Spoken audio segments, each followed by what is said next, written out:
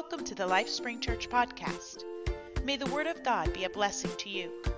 Connect with us and consider giving online at lifespringchurch.us. Welcome to 2023. Another year is underway. I hope you've started this year with your focus on Jesus and the kingdom and all that he can do in your life. I hope you've made a priority during our 21 days of sacrifice to join with us as a unified body in sacrifice. We've given up some stuff. We've given up sugar. Anybody have withdrawals? I'll raise my hand. I had sugar withdrawals. I'm a sugar addict. Probably should go to Celebrate Recovery and work on my sugar addiction.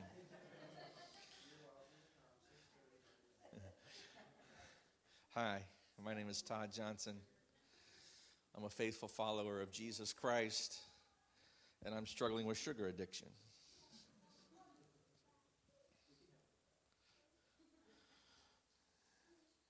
We should be very aware. We should take inventory. We should account for what God has done in our lives and how he's blessed us in 2022. If you were to just sit down and take 5 minutes and just write out a list of the blessings from 2022.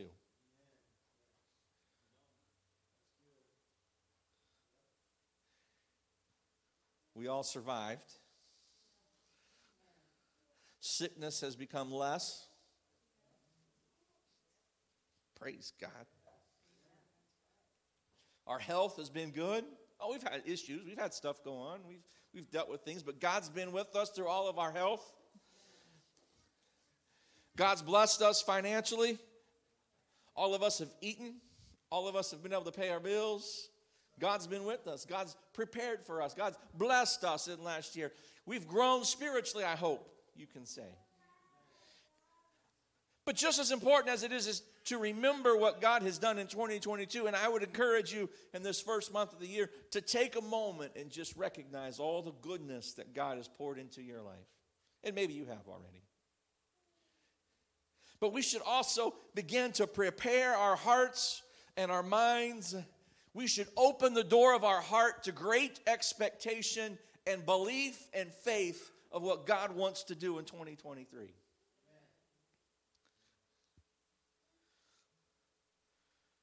I'm not a huge proponent of New Year's resolutions. When the calendar flips to me, it's just the new day of a new month, of a new year. It's just a numerical change on the calendar. But to some, it really does represent a new beginning, and I hope we can embrace that. And I try to embrace that to some extent in my life, but I don't put all of my new beginnings at January 1st, I guess is what I'm trying to say. When there's a change that needs to be made, I try to be active and proactive and make that change when it comes around. But the beginning of the year happens to often be a key point in people's lives, a trigger that helps them make new and fresh commitments. Maybe I can ask you a few questions this morning, and you can contemplate them on 2022. 1 year ago, compared to today, how was your life? And I'm going to ask you in a few different categories. Spiritually, a year ago, how were you spiritually? Has your relationship with Jesus Christ matured and grown in the last year? I hope you can say yes. I hope you can say that I feel closer to Jesus than I've ever felt before. I hope you can say in your heart and in your mind, I feel more connected to the body of Christ than I've ever felt before. How about emotionally? We went through 2 years of fear and trouble and turmoil, chaos. Blessed are the flexible, for they shall not be broken. It seemed like schedules and calendars and meetings were all subject to who sneezed or coughed. Seemed like all of our decisions were based on somebody else's health. Our emotions were strained. We were stressed. I'm a pretty organized person. I like to get my ducks in a row and leave them in a row. And then when a duck needs to move, I like to have a duck to replace it when I move it. I'm not real good with ducks running wild and me chasing them back to get them back in their row.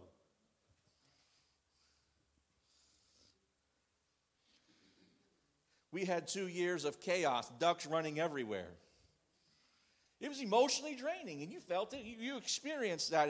And I hope that in this last year, 2022, we've regained calmness. We've regained the peace of God into our lives. Regained some stability, maybe back into some comfortable routine in our lives.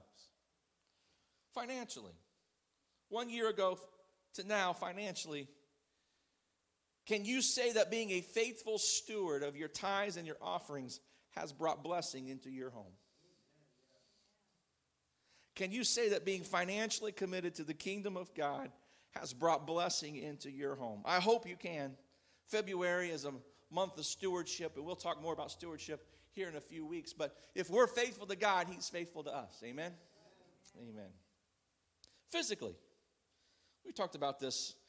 Have you physically become better in your health? Has God brought healing to your body? Greg shared his healing story with us last week. God's done the incredible, the miraculous with the healing in Greg's body of his bones. But just in general, we've become healthier people. We've become better. God's hand has been upon us. We can celebrate 2022 and what God has done. Amen? If you can answer yes to any of these questions, then I can just introduce the topic today.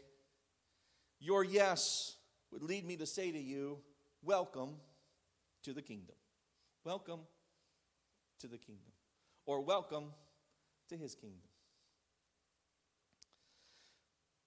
Living in the kingdom of God is the expected lifestyle of the disciples of Jesus Christ. God wants us to enter the kingdom and live in the kingdom. Amen?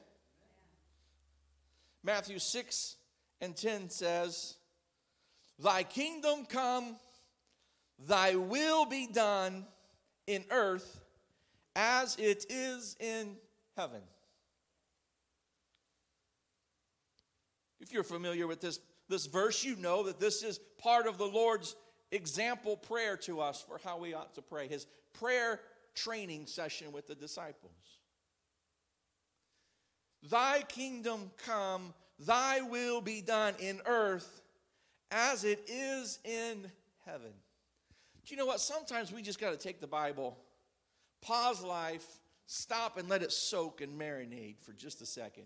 There's some powerful stuff in just that short little verse in the Bible.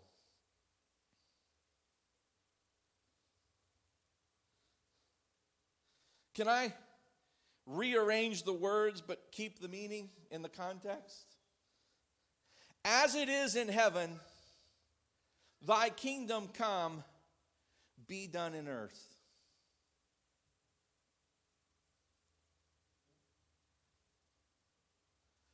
This tells me God already has a plan. God's not sitting in heaven on Sunday, today, wringing his hands. Man, I just don't know what we're going to do after 2 o'clock today. I'm confused. It slipped up on me. How did this day get here so quick? Yeah, I know we're already 2/3 of the way through January, and some of us are like, what?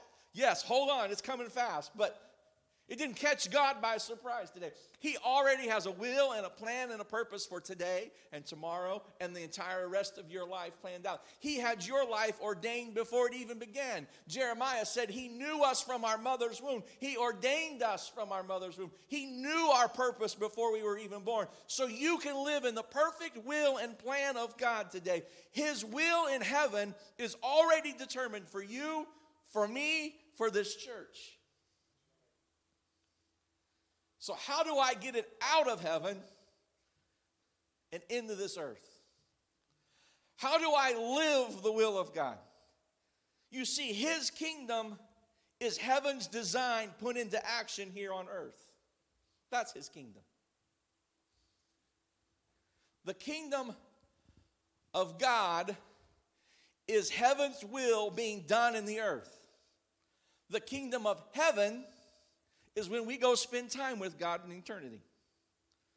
Both terms are used in the Bible. The kingdom of God is his will done here on the earth. You're a part of a kingdom who has a pretty incredible king. His kingdom is realizing we are part of something bigger than ourselves.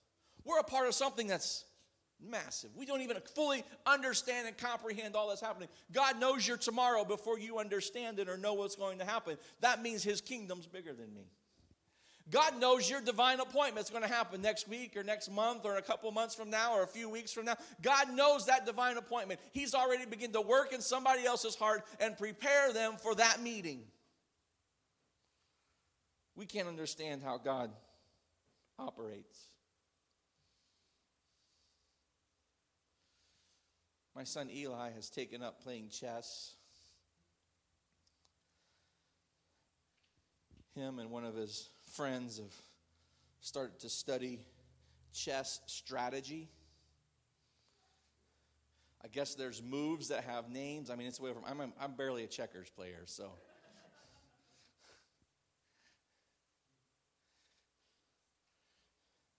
I can play chess and act like I know what I'm doing, and I know where the guys are supposed to move, but strategy, come on. God plays four-dimensional chess with the universe. It's beyond our mind. It explodes our mind. It's beyond our comprehension. We can't even fathom all that God is doing.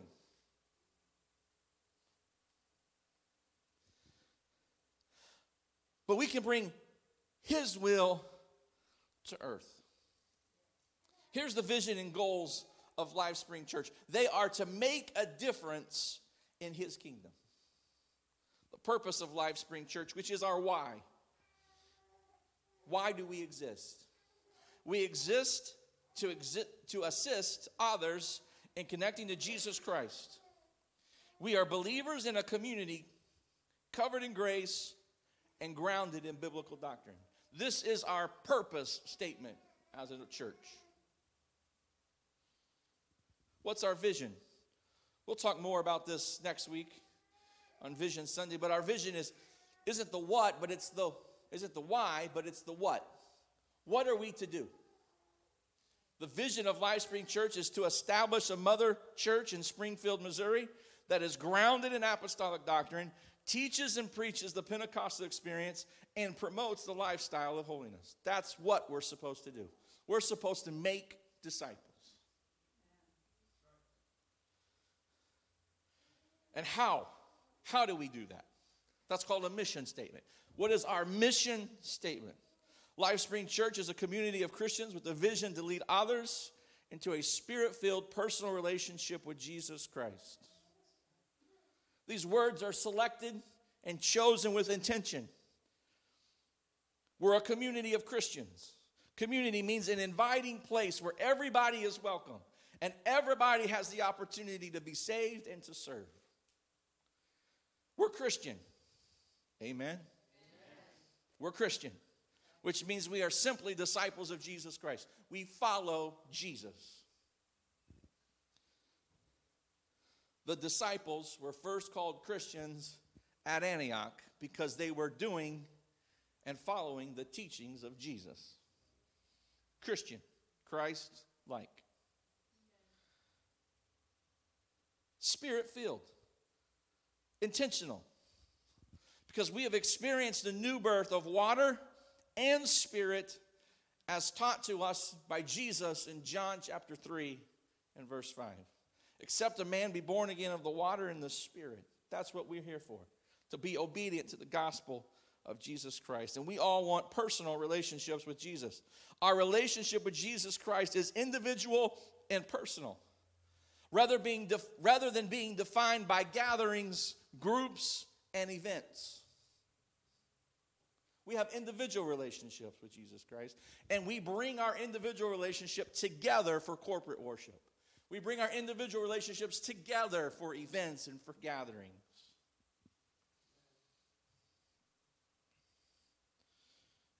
Maybe this is a crazy statement you probably haven't ever heard over a pulpit before, but you're a child of God before you're a member of LifeSpring Church.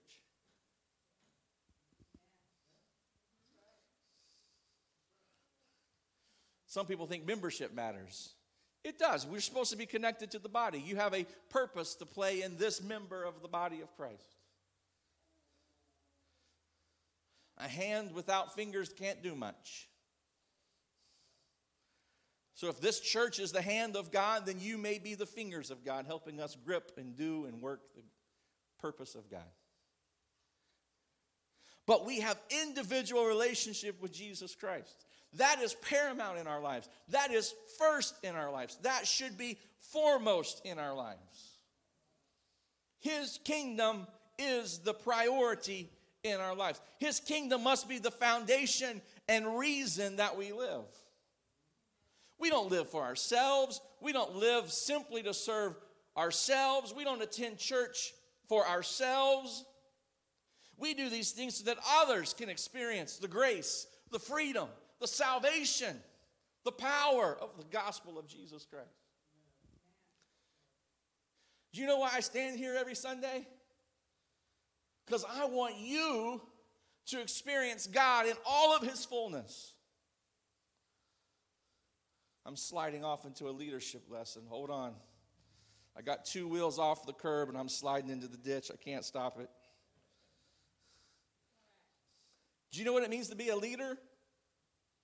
Some people think leadership means having a title. Some people think leadership means having delegated authority. And sometimes those things come with leadership. But that's not what it means to be a leader. To be a leader simply means to have influence. That's the definition of leadership. Having influence. Now, you can use your influence for good or you can use your influence for bad. But leadership is having influence.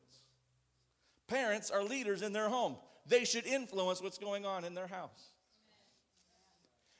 As followers of Jesus Christ, we should have influence on the job. We should be promoting the goodness of God in our places of employment. We should be leaders. We should be influencing our community for the purpose of God. This is leadership, influence. But why do we want influence? Anybody running for a political office?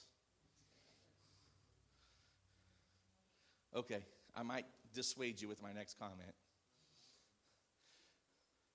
Politicians look for influence to grant themselves power. Do you know the last person that should be given a leadership role? Someone who wants it. Because they're looking for power. They're looking for authority. They're looking for dominion. They want to create a domain. They want to create their own kingdom. They want to have power and authority. That's the last person that should be a leader. We don't use leadership for us. We use leadership and influence so that we can promote others. That's the purpose of a leader. If you've worked a job and you've had a supervisor or a boss, and their sole responsibility was to build their ladder of advancement, they weren't a very good leader. They'd step on people. They climb over people. They use people. And others you've had bosses or supervisors or managers in your job or employment, and they've been great leaders because they've been a part of the team. And their purpose was to create opportunity and create promotion among the team members. This is leadership. This is the purpose of being a leader. And that is the purpose of LifeSpring Church. We are to be influencers to help and lead others to be saved. And once they've been obedient to the gospel, then we help lead them into becoming a disciple of Jesus Christ. And the full circle is when that disciple becomes a disciple maker for Jesus Christ.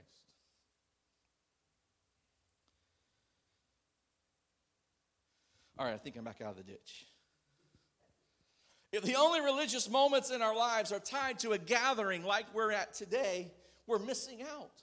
We are missing out on the beauty of being in his kingdom.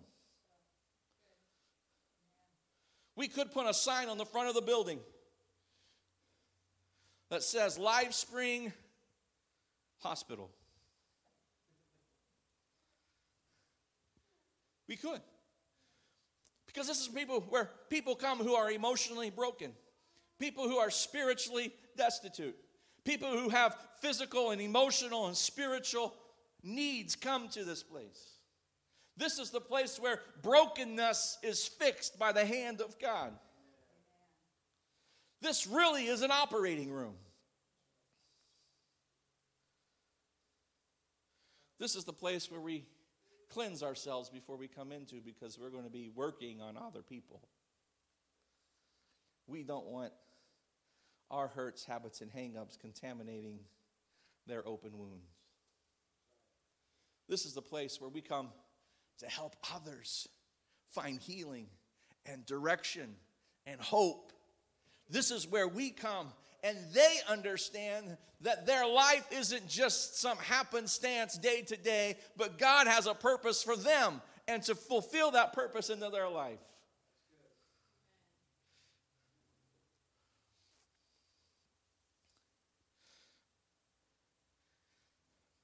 I'm feeling a bit nostalgic. When you need a map, we just whip out our phones today or push it into the GPS in the dashboard and boop. We get a little dot that leads us right where we're supposed to go. It's so easy. But years ago, it wasn't that way. And man, I'm getting old. I'm talking about years ago. Years ago, if you went on a trip, you had to have someone who was driving, and then you had somebody else who was nicknamed the navigator. And sometimes the conversations between the driver and the navigator became intense. It took lots of teamwork and cooperation and understanding, and definitely required clarity in communication. Am I supposed to turn left here? Right. Am I supposed to turn right? No, left. Left, right. I've pretty much decided on all of my conference calls I'm not using right as an answer for correct. Man, that's gotten me into so many trouble. We have to find clarity in the way we communicate. And that is what we are. When people come into the house of God today, we're like the old gas station on the side of the road where someone's gotten lost. And they're like, man, I got to get a map. And they pull into the old gas station, they walk into the old counter, and they find one of those old folded up, which you can never refold the same way, maps. They walk into here and we're like, man, you look like you're a little lost. We got a map that will give you direction for your life. If you'll unfold this thing and you'll begin to read it and you'll start to look at the details of it, you'll find a route that will lead you to heaven. That's what LifeSpring Church is. We're the navigator. Jesus is driving, and we're the navigator.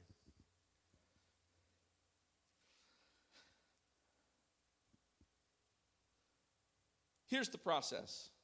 Those in need get their need satisfied by Jesus. And once our needs have been met by the Lord and Master, the great physician, the healer of all, once he's applied what the Bible calls the balm of Gilead, once he's ministered to our lives and administered healing into our lives, we then shift in purpose.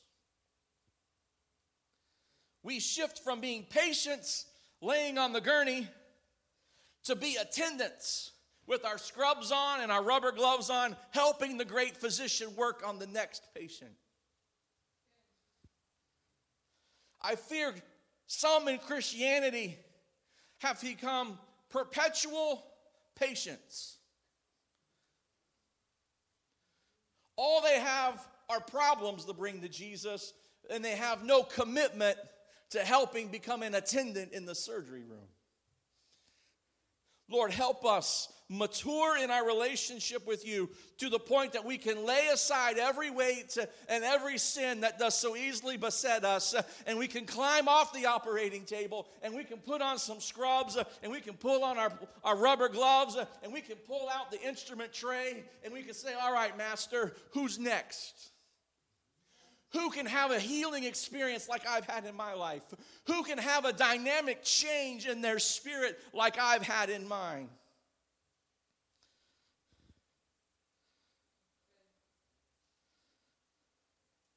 People whose lives have been shattered, busted into a million pieces. We look at their lives and we say, man, that is messed up. I don't see any way they can pull it back together. And that's a true statement. There are some people who get so far in life that there's no way they can pull it back together. Maybe you've been there. I could testify. I've been at a dead-end road. I've been to a place where I said, there's nothing else I can do with this life. But then we have a revelation, and hopefully it's our voice, your voice, that speaks that hope into their life and says, you're right, you can't fix it, but let me take you to the great physician. Let me take you to the master of all masters. Let me take you to the king of all kings, the gracious one, the merciful one, the loving God who says, come unto me, all of you who are burdened and heavy laden, and I'll give you rest. Come unto me, all of you who are broken, I'll heal you. Come to all of me who are demented, I'll deliver you. Come to all of me, all of you. Come to me, all of you who are addicted, and I'll deliver you. And God does the work. Anybody testify that God did a work in your life? God will do the work. He'll do the work. You can put your faith in the fact that God will do the work. That once this person has made it, they're now on their feet.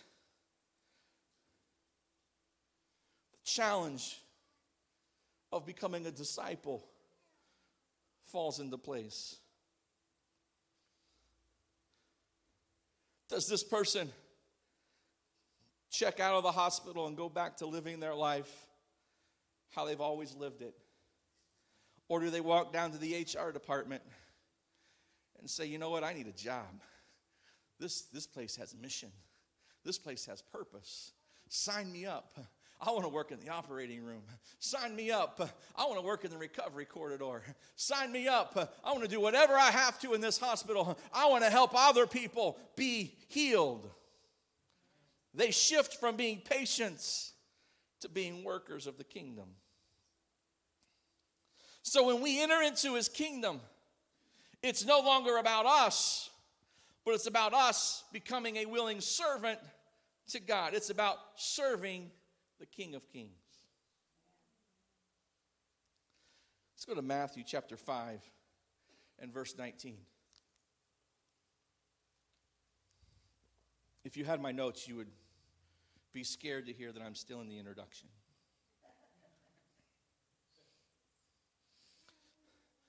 But I'm over halfway through my notes. So today's long introduction.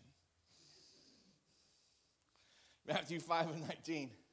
Whosoever therefore shall break one of these least commandments and shall teach men so, he shall be called the least in the kingdom of heaven. Hold on. Time out. Pause. Stop. Halt.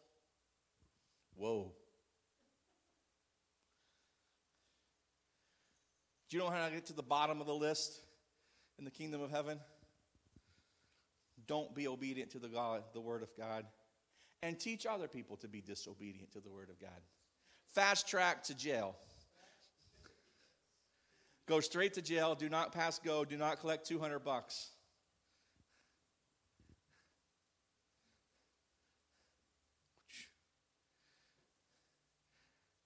Your game piece is out of play. Can't be used for the kingdom. If we can't be obedient, and we would be so prideful as to think our disobedience should be taught to others to disobey the word of God. God says, I'm taking you out of the game. I'm setting you over here.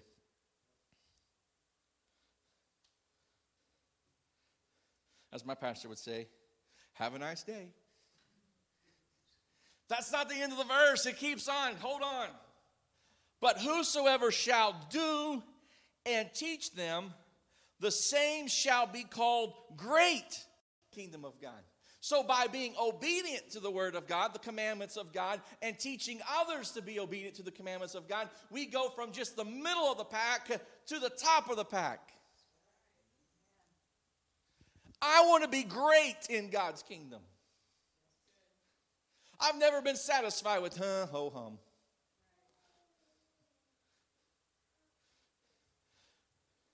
I always want to be at the top of the list.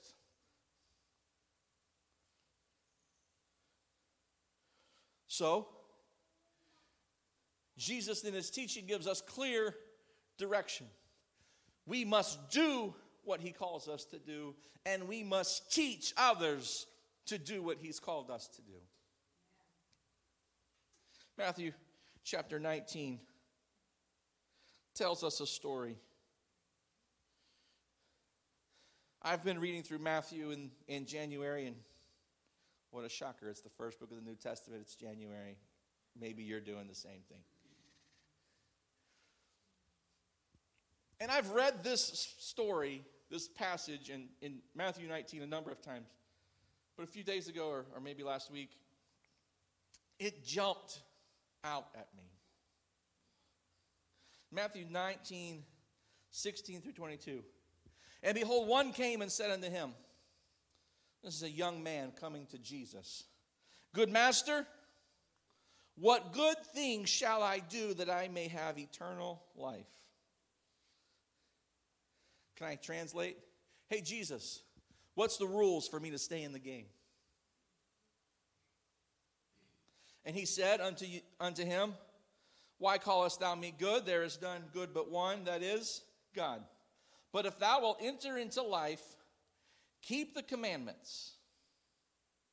He saith unto him, all right, commandments. Which ones? And Jesus said, thou shalt do no murder. Hey, don't kill nobody.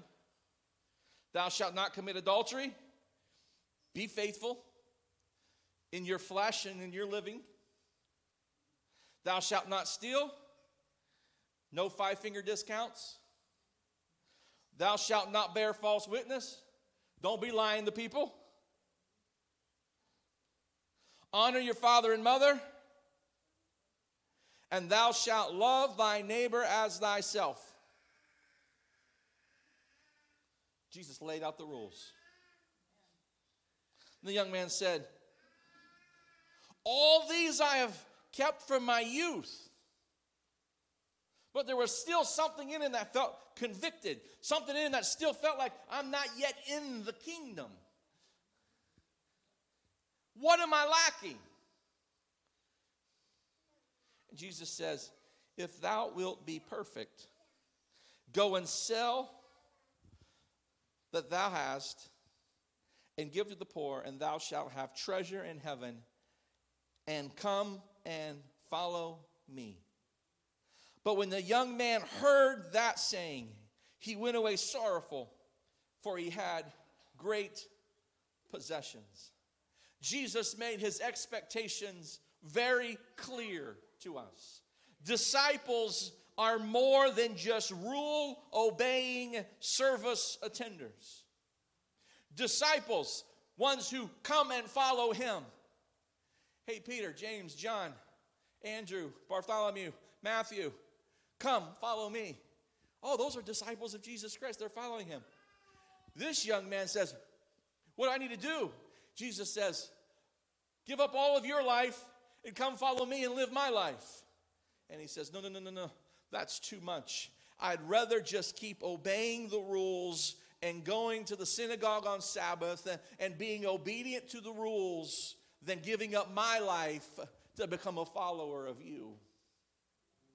He walked away sorrowful because he was content with the rules, but he was uncommitted to the purpose. He was uncommitted to the commission.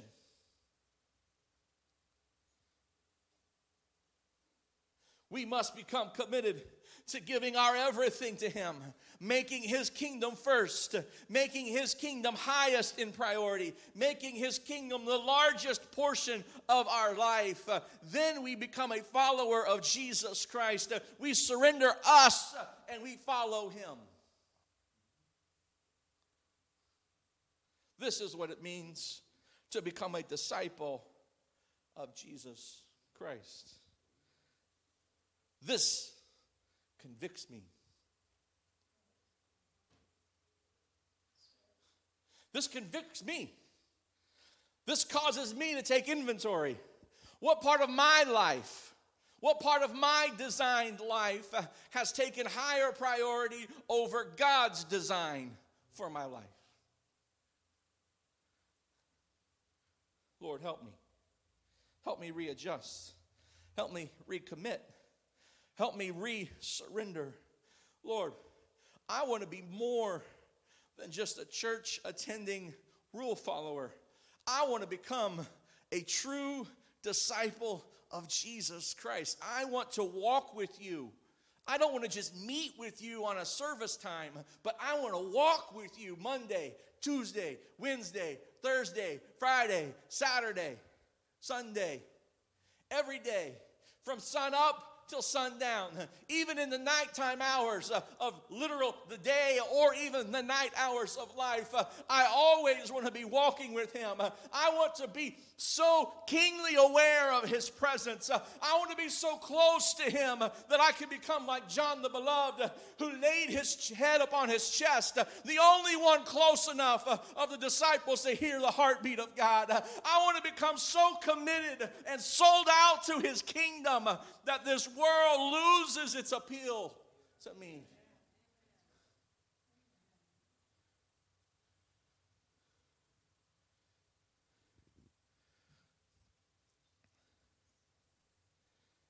I wonder if we just lift our hands to heaven for a minute. Lord, I love you. Lord, I love you. Lord, I don't want it to be idle words, but I want it to be demonstrated. I want it to be demonstrated in my life. I want it to be demonstrated in my words. I want it to be demonstrated in where my feet go. I want it to be demonstrated in my thoughts, Lord. I want it to be demonstrated in my actions, God. Oh, I wonder if you could just talk to him for a minute. Maybe this is a moment of recommitment. I just feel his presence in this house right now. Lord, I surrender right now, God. I surrender fresh and new to you in this moment, Jesus. Hallelujah. Hallelujah. Hallelujah. Hallelujah. Hallelujah. Praise God. Some people would say, preacher, you're preaching an exclusive message. You're creating barriers to the kingdom. No. I'm not creating barriers to no kingdom.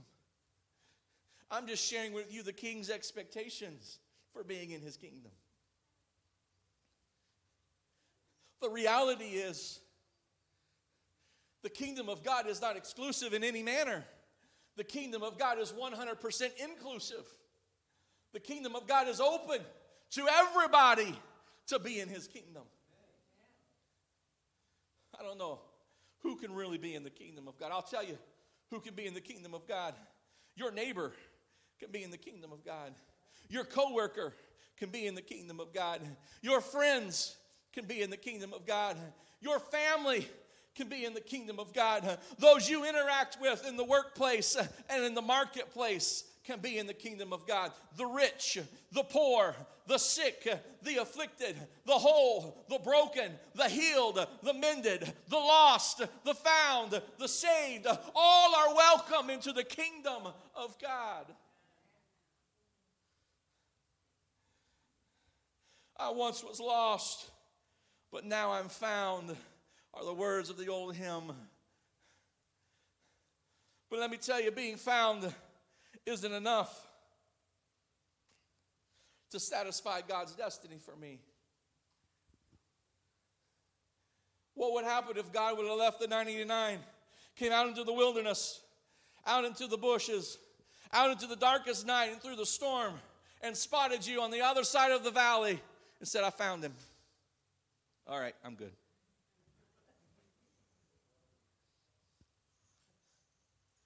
He didn't find me. He delivered me. He didn't find me. He rescued me. Finding was the first step in the process. I'm not satisfied with just being found by God, but I want the great shepherd, the good shepherd, the master shepherd to not just spot me across the gully, but I want him to traverse the hard ground. I want him to traverse the ravine, climb the cliff, come to this predicament that I've gotten myself in, grab me up, sling me over his shoulders, and take me back to the fold. I want him to mend my wounds. I want him to pour on ointment and apply the bandages. I want him to care for me and protect me and heal me. And then however sheep communicate to sheep, I want to tell every other sheep in the fold, don't leave. Don't leave.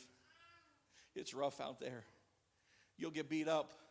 You'll get wounds. You'll get disoriented. You'll get lost. You'll be confounded by all that's going on. And when the night rolls in and the storm begins to blow, you'll go find safety. But the best you'll find is a briar patch. And you'll find yourself hurting and broken and wounded. And if you do get there, but don't go. But if you do get there, I can tell you about our shepherd. He'll come find you. And once he spots you, he'll come rescue you. And once he's rescued you, he'll come back and heal you.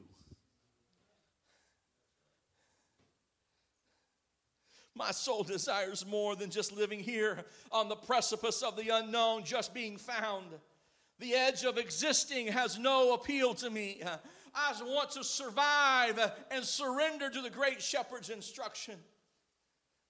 I want to obey and live in the safety of his arms. I could surely say once I was lost, but now I've been found and rescued.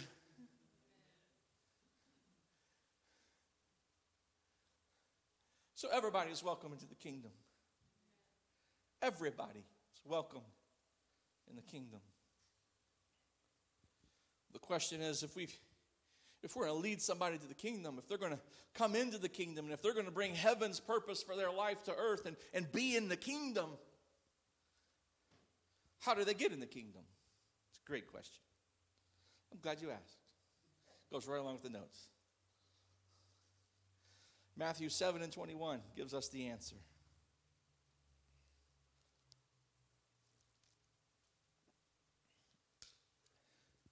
First, he tells us who isn't in the kingdom. Not everyone that says unto me, Lord, Lord, shall enter into the kingdom of heaven. Then he gives us who can be in the kingdom. But he that doeth the will of my Father, which is in heaven. The will of the Father is simply this: to seek and to save the lost. And for us to go out and fill the marriage supper with guests. To be part of his kingdom is really simple to understand. There's two paths of obedience, or two paths of action in obeying the will of the Father. The first is simply to obey the gospel. The obedience to the gospel looks like this: I acknowledge that God exists and that he wants to be in relationship with me.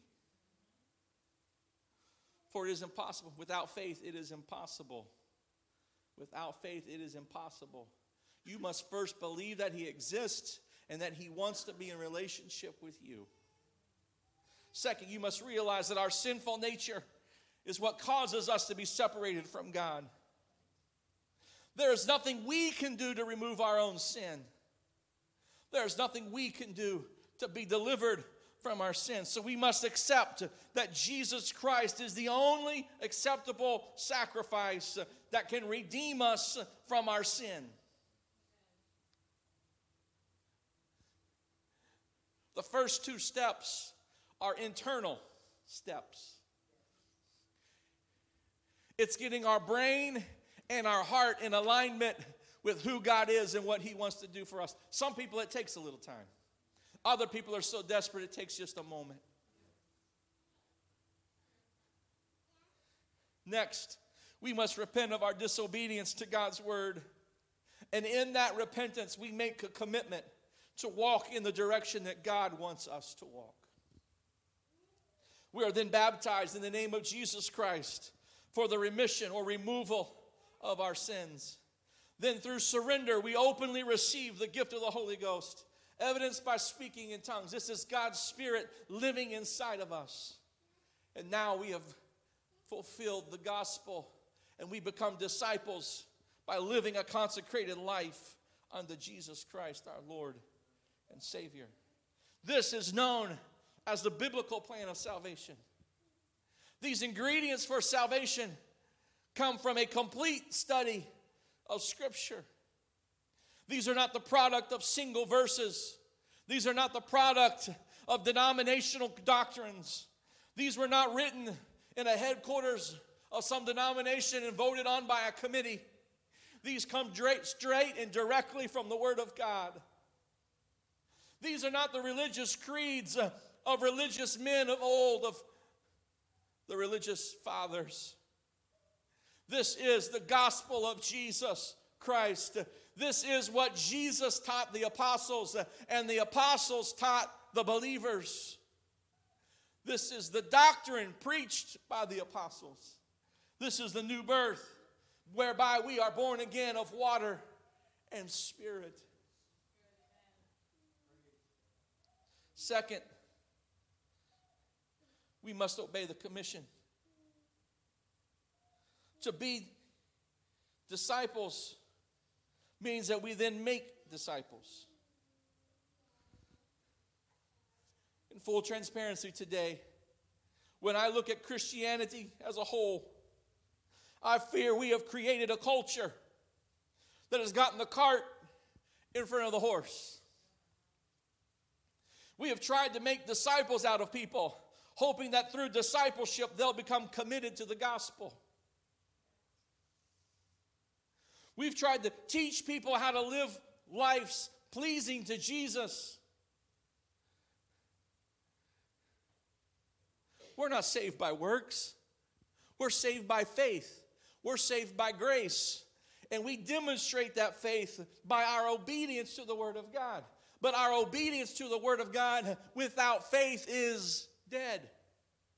Faith without works is dead. And so we must first have faith and believe in the salvation that Jesus offers us. We try to make disciples out of people uncommitted to obedience to the gospel. People not filled with the Holy Spirit. These are men and women, young people who are limited in their ability to live perfect before God and to be a witness. Because in our lives, no matter how self-disciplined we are, we falter and fail because we are flesh.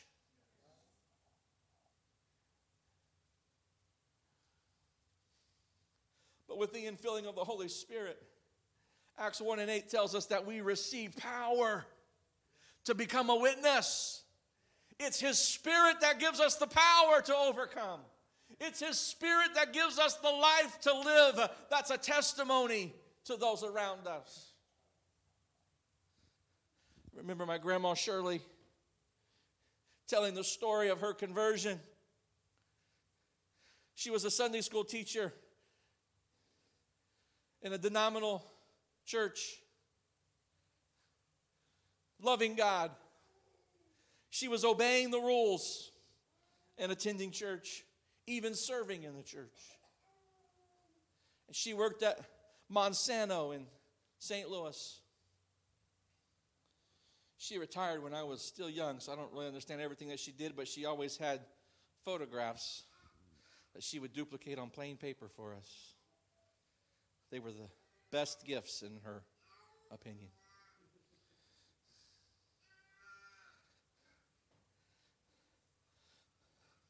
I called her one day and I said, I don't know the story. I don't know your story. So she began to tell me her story. She was at work. She was working with another lady who was a Christian. And they kind of knew each other, were acquaintances with one another. She said that Christian lady had something in her life that I didn't have in mine. And I wanted what she had in her life. She said, so I just began to ask her, what's different about you than what I'm doing? Which, of course, leads to a Bible study.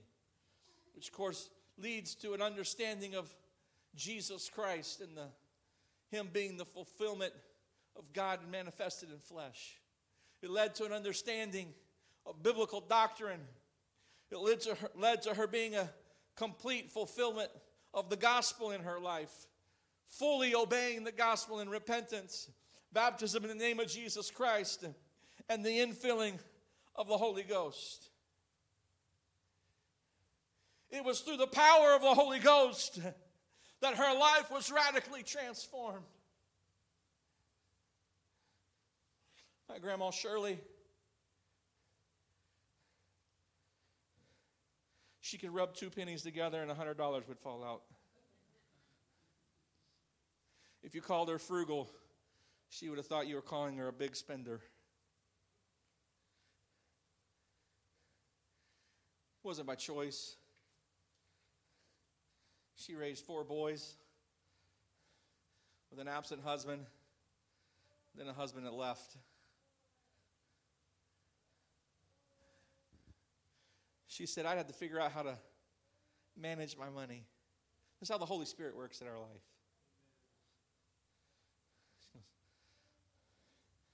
I didn't make very much. I just had to do what I could do to make ends meet. And it seemed like every month there were more bills than bucks. So she said, I began to pray and I asked God to help me. I don't know what my grandmother's education level was. I do know she got married when she was 13 or 14. If that plays into her education level, she didn't get much past junior high or middle school. She said, I just felt like the Lord wanted me to take all my expenses and write them down, figure out how much I spend every year on all of these different things, divide it by 12, create a monthly amount that I needed, and start setting that aside every month and put it aside. And then I would just call it a financial budget, and I would just start doing that. She said, I did that and began to work on me, and I went out and bought some books, and I began to read about what it means to make a budget and how to create a budget. She goes, I was listening to Christian radio several years after that, like 10 years or more after she had begun this process. And they started this new segment on the radio about how the Bible teaches people to create a budget and be a steward and be responsible. And this guy was teaching about how to write budgets just like I've been doing. And I was like, I didn't even know this was in the Bible. That's what the Holy Spirit does. He leads you in your inabilities. He guides you and directs you. Maybe you are greatest at keeping a budget, but where is it that you fall short in your life? That's where the Holy Spirit can begin to work and move and lead and guide and work in your life. Oh, I don't have a testimony. You have a testimony.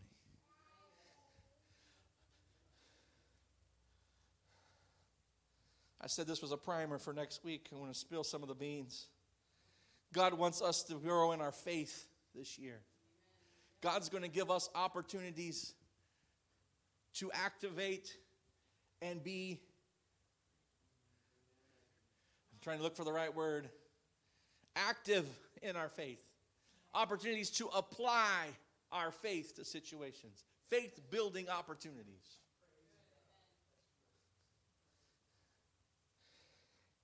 and by the leading and the fulfillment of the Holy Spirit empowering us and guiding us, leading us, we will walk in faith. And we will see God do what only God can do. You can stand with me. That gives you hope and tells me to hurry up. Only 7 more pages. No, I'm joking.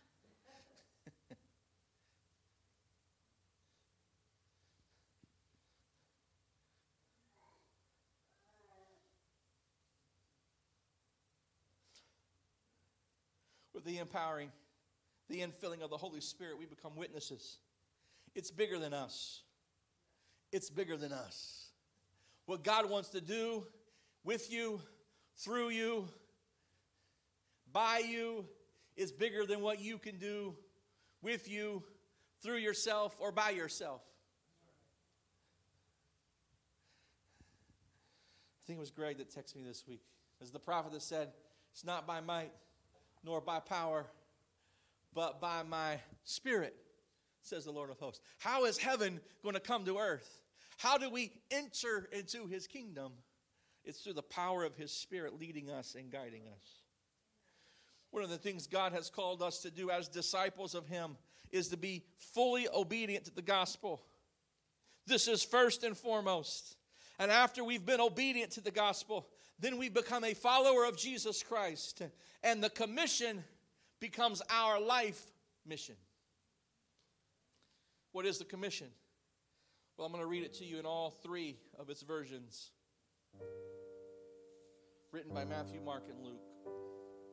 Matthew 28:19. Go ye therefore and teach all nations, baptizing them in the name of the Father and of the Son and the Holy Ghost. How many knows the name of the Father? Jesus. He said, I come in my Father's name. How many knows the name of the Son is Jesus? The angel said, you shall call him Jesus. How many knows the name of the Holy Spirit is Jesus? For I will send the Comforter in my name. Mark 16:15 and 16 says, and he said unto them, go ye into all the world, preach the gospel to every creature. He that believeth and is baptized shall be saved. He that believeth not shall be damned. Luke 24:47 and 48. And that repentance and remission of sins should be preached in his name among all nations, beginning at Jerusalem. And ye are witnesses of these things. This is the commission. Obey the gospel. Become a disciple. And then go make disciples. Because to become great in the kingdom is to obey the commandment of God and then teach others to obey the commandment of God. Wednesday we talked about rightly dividing the word. Part of rightly dividing the word or understanding Scripture is knowing its context. Jesus in this setting is not teaching in a Bible school. Jesus is not teaching in a theological seminary. Jesus is not teaching to anybody who has a specific calling into one of the 5 folds of ministry, the 5 offices of ministry: apostle, prophet, evangelist, teacher, and pastor.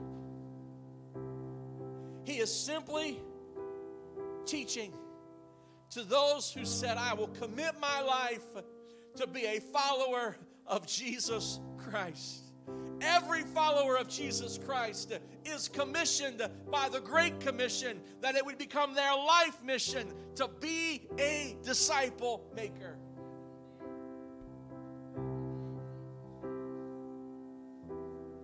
As I said earlier, the story of the young man in Matthew 19 has convicted me.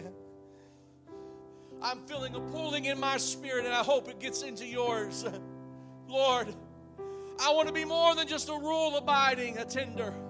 I want to become one who works for the kingdom, one who serves the kingdom, one who fulfills the commission of the kingdom. Have I become satisfied? This is a question I asked myself this week. Have I become satisfied with simply following the rules, so comfortable that I rejected the call to give up my life and follow Jesus? Here in just a moment, we're all going to come forward. And if you've never experienced the fullness of the gospel, you can repent today. You can be baptized in the name of Jesus Christ today. You can be filled with the Holy Ghost just like they were in the book of Acts. And if the commission has been decommissioned in your life, it can be recommissioned today.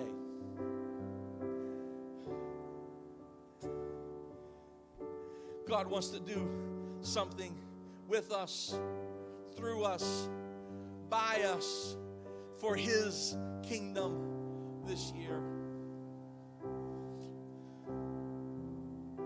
Oh, I feel the call of God. Let's go deeper in service to Him. Let's reach higher in service to Him. Let's stretch ourselves and expand our borders in obedience to Him. Because I want to be welcomed to the kingdom myself. But here's what I want. Really what I want to see. I want to become a greeter. David said it's better to be a doorkeeper in the house of the Lord than to dwell in the tents of the wicked. I want to stand at the gate of God's kingdom. Welcome to the kingdom. Welcome to the kingdom. Oh, so good to see you. Welcome to the kingdom. Come right on in. Welcome to the kingdom. Oh, the lines get longer. You're all invited.